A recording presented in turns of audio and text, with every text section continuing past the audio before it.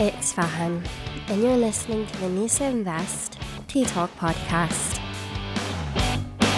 Hope everybody's feeling good, ready to start your Friday.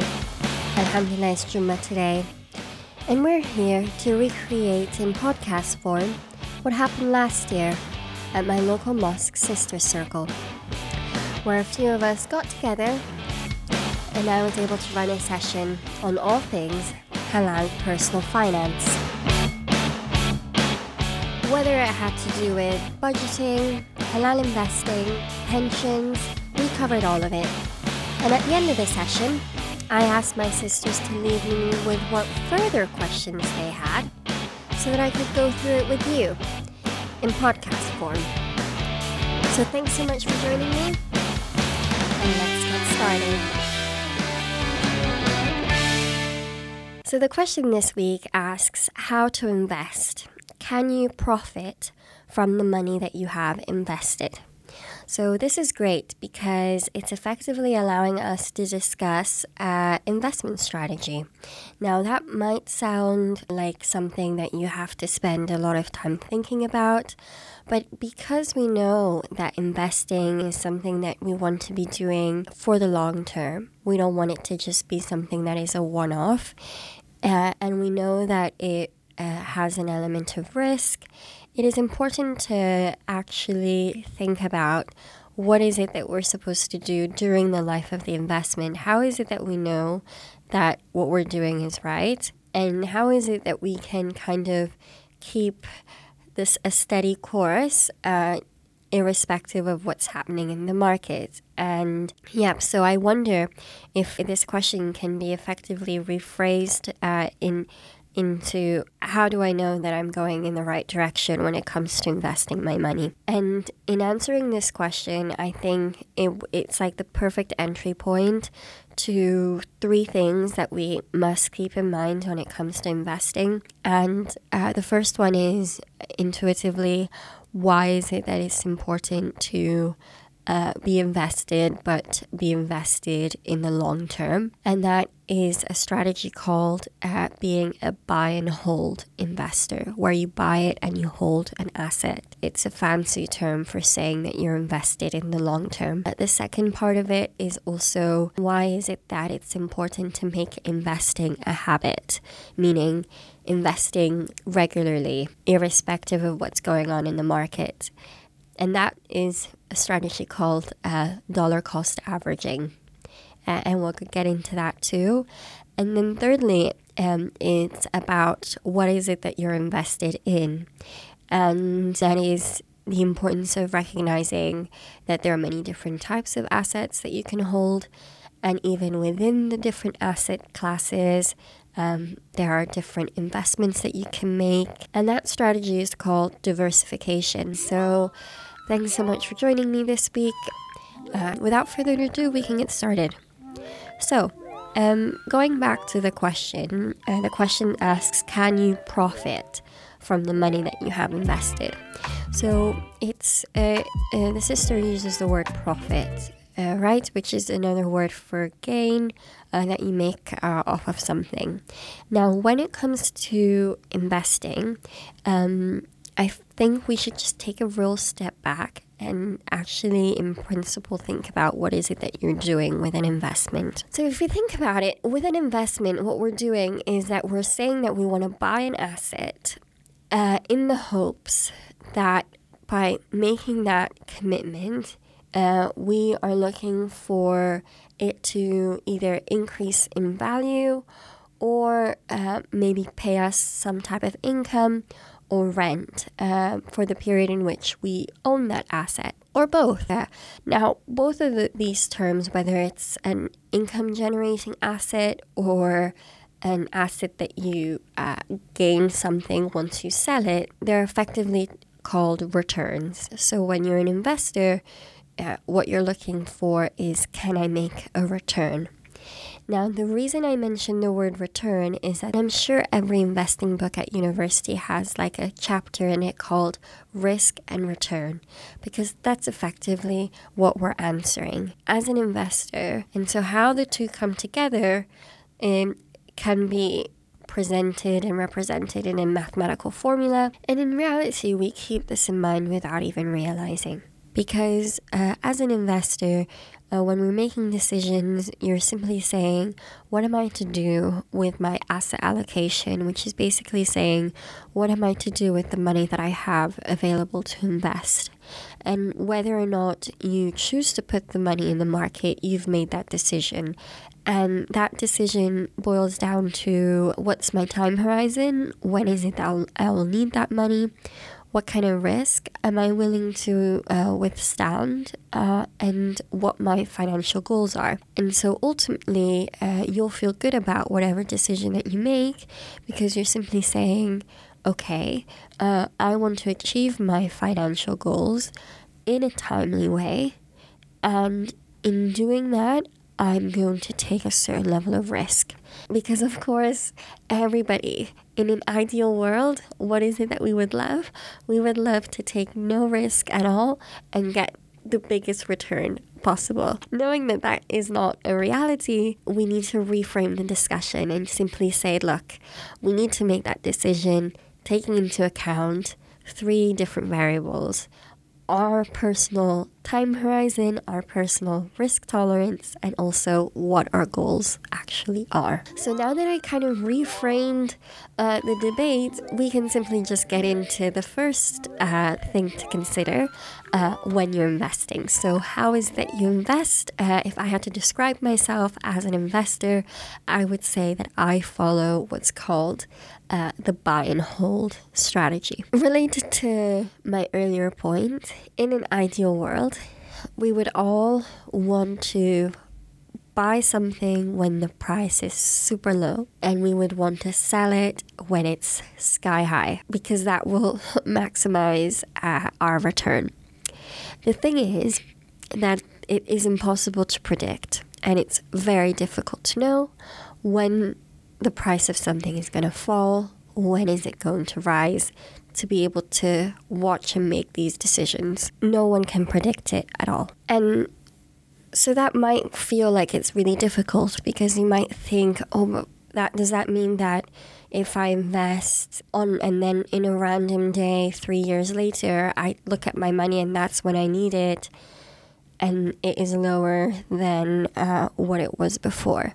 It's not like that. Instead, we kind of have to look at it and say, well, the two go hand in hand. How long you're able to withstand the risk inside the market will help you also as an investor.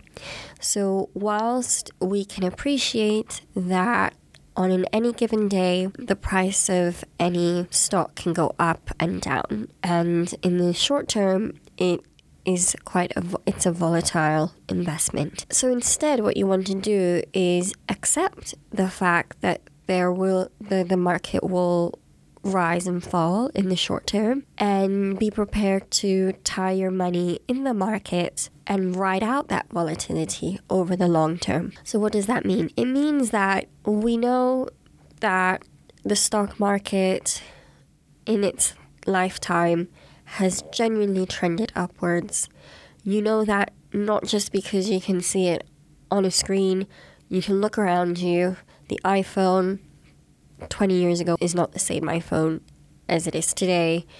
There's generally has been global growth. If you're someone who's simply just invested in all global stocks over time, you as a shareholder would have benefited from the value that these companies have created over their lifetime. And if you're investing in equities, it's recommended that you don't invest unless you're willing to keep that money in for a minimum of 5 years. And what do you do in that time period? You're just going to ride out the volatility, and because you're taking a certain level of risk, and that is simply called choosing time in the market rather than timing the market. Meaning, I'm choosing to just spend more time in the market and just have my investments sit there, rather than trying to figure out what are the good days to buy, what are the good days to sell. And thankfully, there are people who have gone and done the math. They have used the S&P 500 as a proxy rather than an halal index fund, but let's just use their numbers. So they've said, so what would have happened if someone held $10,000 in the S&P 500? Of course, the constituents, meaning the stocks that make up the index, would have changed over that time. In any given period, the index goes under review and companies fall out of the index, other companies come into the index. So, of course, the breakdown of what the S&P 500 looked like 20 years ago is different to what it looks like today. So there you go. What would have happened if someone held a basket of stocks representing the S&P 500 20 years ago and they had $10,000 into it? If they looked at their portfolio today, that figure would have been $65,000, meaning that that's how much their portfolio would have been worth now. What if they were someone who instead tried to time the market, meaning that they tried to sell when it was high and kind of buy a bit more when they thought it was low, and in the process of doing that, they may have missed out the 25 highest performing days in that 20-year time period. Their portfolio, instead of being $65,000, would have been $14,000. Yes, that's just a $4,000 increase, but definitely a more modest return compared to the $65,000. And that's simply due to the fact that it is impossible for anyone, not even the cleverest person in the world, to know what the market is going to be doing tomorrow. And therefore, the strategy that's called buy and hold is simply saying, I know my risk tolerance, I know my time horizon, and I'm going to choose to make an investment that matches that.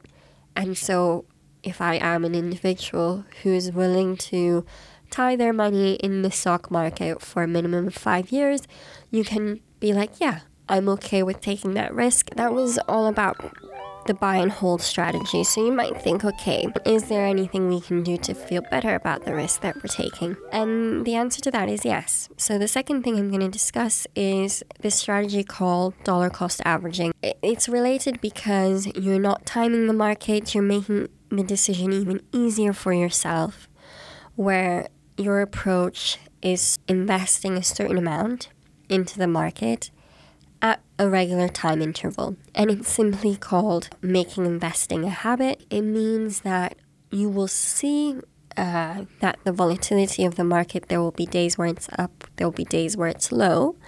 But as an investor, your strategy is simply to say, well, as part of my payday routine, or let's say that I have a certain amount of cash that over a time period I want to transfer into the stock market, I'm not going to put all that money in at once. What I'm going to instead do is break it up into chunks and put a certain amount into the stock market every month. I say every month because that's what I did, but someone can easily also do it every week or every 2 weeks, up to them. And in practice, what does that look like? It means that on days when the price is high and that you buy, there will conversely be days when the price is low and you will also buy.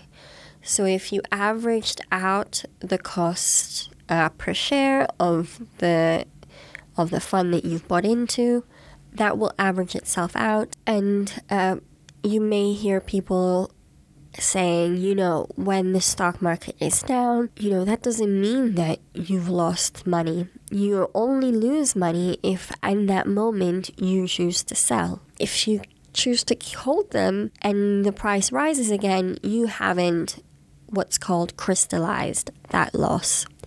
And so in practice, if you are using the strategy of dollar cost averaging, when you see that the price is low, even though I don't really pay attention that much, when you see the price is low and you still buy, that is simply saying that the market is on sale at the moment because the prices are low. And so why is it that this strategy is so attractive? It's simply taken together with buy and hold, it simply allows you to grow your wealth over time. And not only that, it removes the guesswork and, more importantly, the emotion out of it, because you are committed to, and if you did this with a standing order, you wouldn't even realize that it's happening, but you are effectively simply buying into the market and riding out that volatility over a longer period of time. But is there anything else that we can do?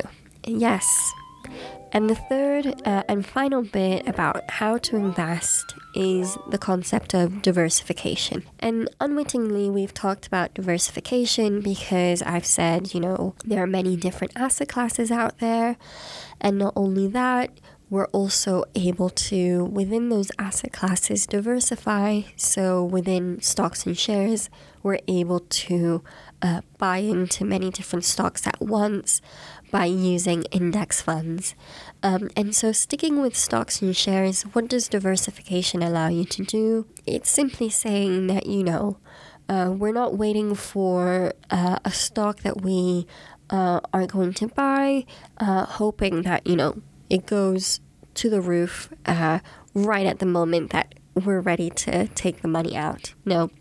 Instead, if you choose to buy into a low-cost halal index fund because you're saying that the returns that you're looking for may be more modest because of the fact that you're taking more risk, but you're lowering your risk by spreading that risk across different stocks all at once, because that is what the index fund does. It is a basket of many different stocks. And in many ways, you shouldn't just look at it, it caps, it puts some kind of limit to my upside. You do so because, conversely, you don't want to have all your eggs in one basket and have that stock hit the floor if something were to happen with that company. Instead, automatically, by choosing to diversify, you will have some winners and you'll have some losers. But in reality, because it's effectively just a representation of the economy as a whole and the health of business and commerce as a whole, that's what you're buying into. The return that you get, it may still be on average higher than the other asset classes, but you are diversifying in order for you to get exposure to stocks and shares in a way that doesn't feel so risky. And in many ways, diversification is completely tied to the first thing that we discussed at the very start of this episode, the whole concept of risk and returns being related. Because you can reduce the risk within your portfolio by ensuring that you spread out your investments. You're not just invested in two companies within a particular sector. Instead, you're invested in multiple companies across many sectors. And as a result, you're able to reduce the level of risk that you're taking by reducing the level of correlation between the assets within your portfolio. That is, I think, the fancy way of simply saying that low-cost index funds allow you to be invested in the stock market, but at the same time kind of temper the risk that you're taking in doing so. And to summarize it, it is quite, I would say, underwhelming as a strategy. It feels so simple, and the best things in life I find are the simplest to explain. It's simply saying, acknowledging that depending on you as an individual, you'll have specific goals, you'll have a specific time horizon, and you'll have a specific level of risk that you're willing to take. When you say, well, I've just bought into a halal index fund that I intend to hold for a minimum of 5 years, but that can still be the case also if you're investing for, if you have goals that far extend that time frame. It makes it even more attractive if, for instance, you're saving money for your kids' university or for your own retirement. What you're effectively saying is, I'm going to invest regularly in the market. I'll make sure that I hold it for that whole time period rather than trying to time the market. And at the same time, I'm going to ensure that what I invested in is as diversified as possible by making use of things like a halal index fund, and by also investing not only in stocks and shares, but have a portfolio that perhaps also includes other asset classes too. And that kind of brings me to the end of this episode. I hope this was a helpful run through for what were 3 crucial topics to understand, and that's kind of what knowledge is. Knowledge really is power.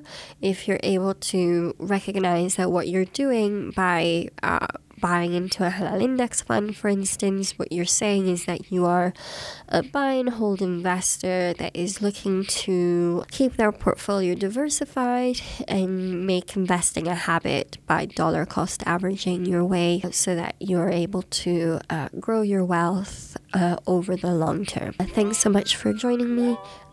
This has been the Nisa Invest Tea Talk podcast. I'm Fahan, and I will see you next Jummah. Bye for now.